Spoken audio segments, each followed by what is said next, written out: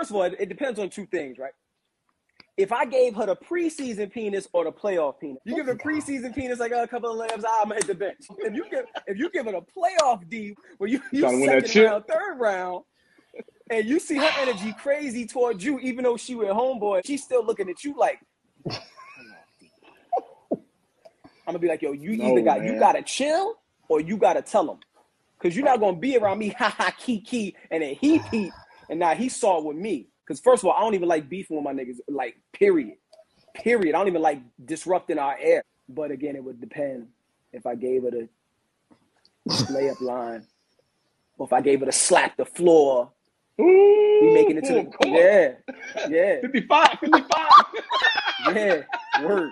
Thank you. BK Bully. That playoff D make a chick, hey, she be That wasn't that funny, but I didn't even finish the joke.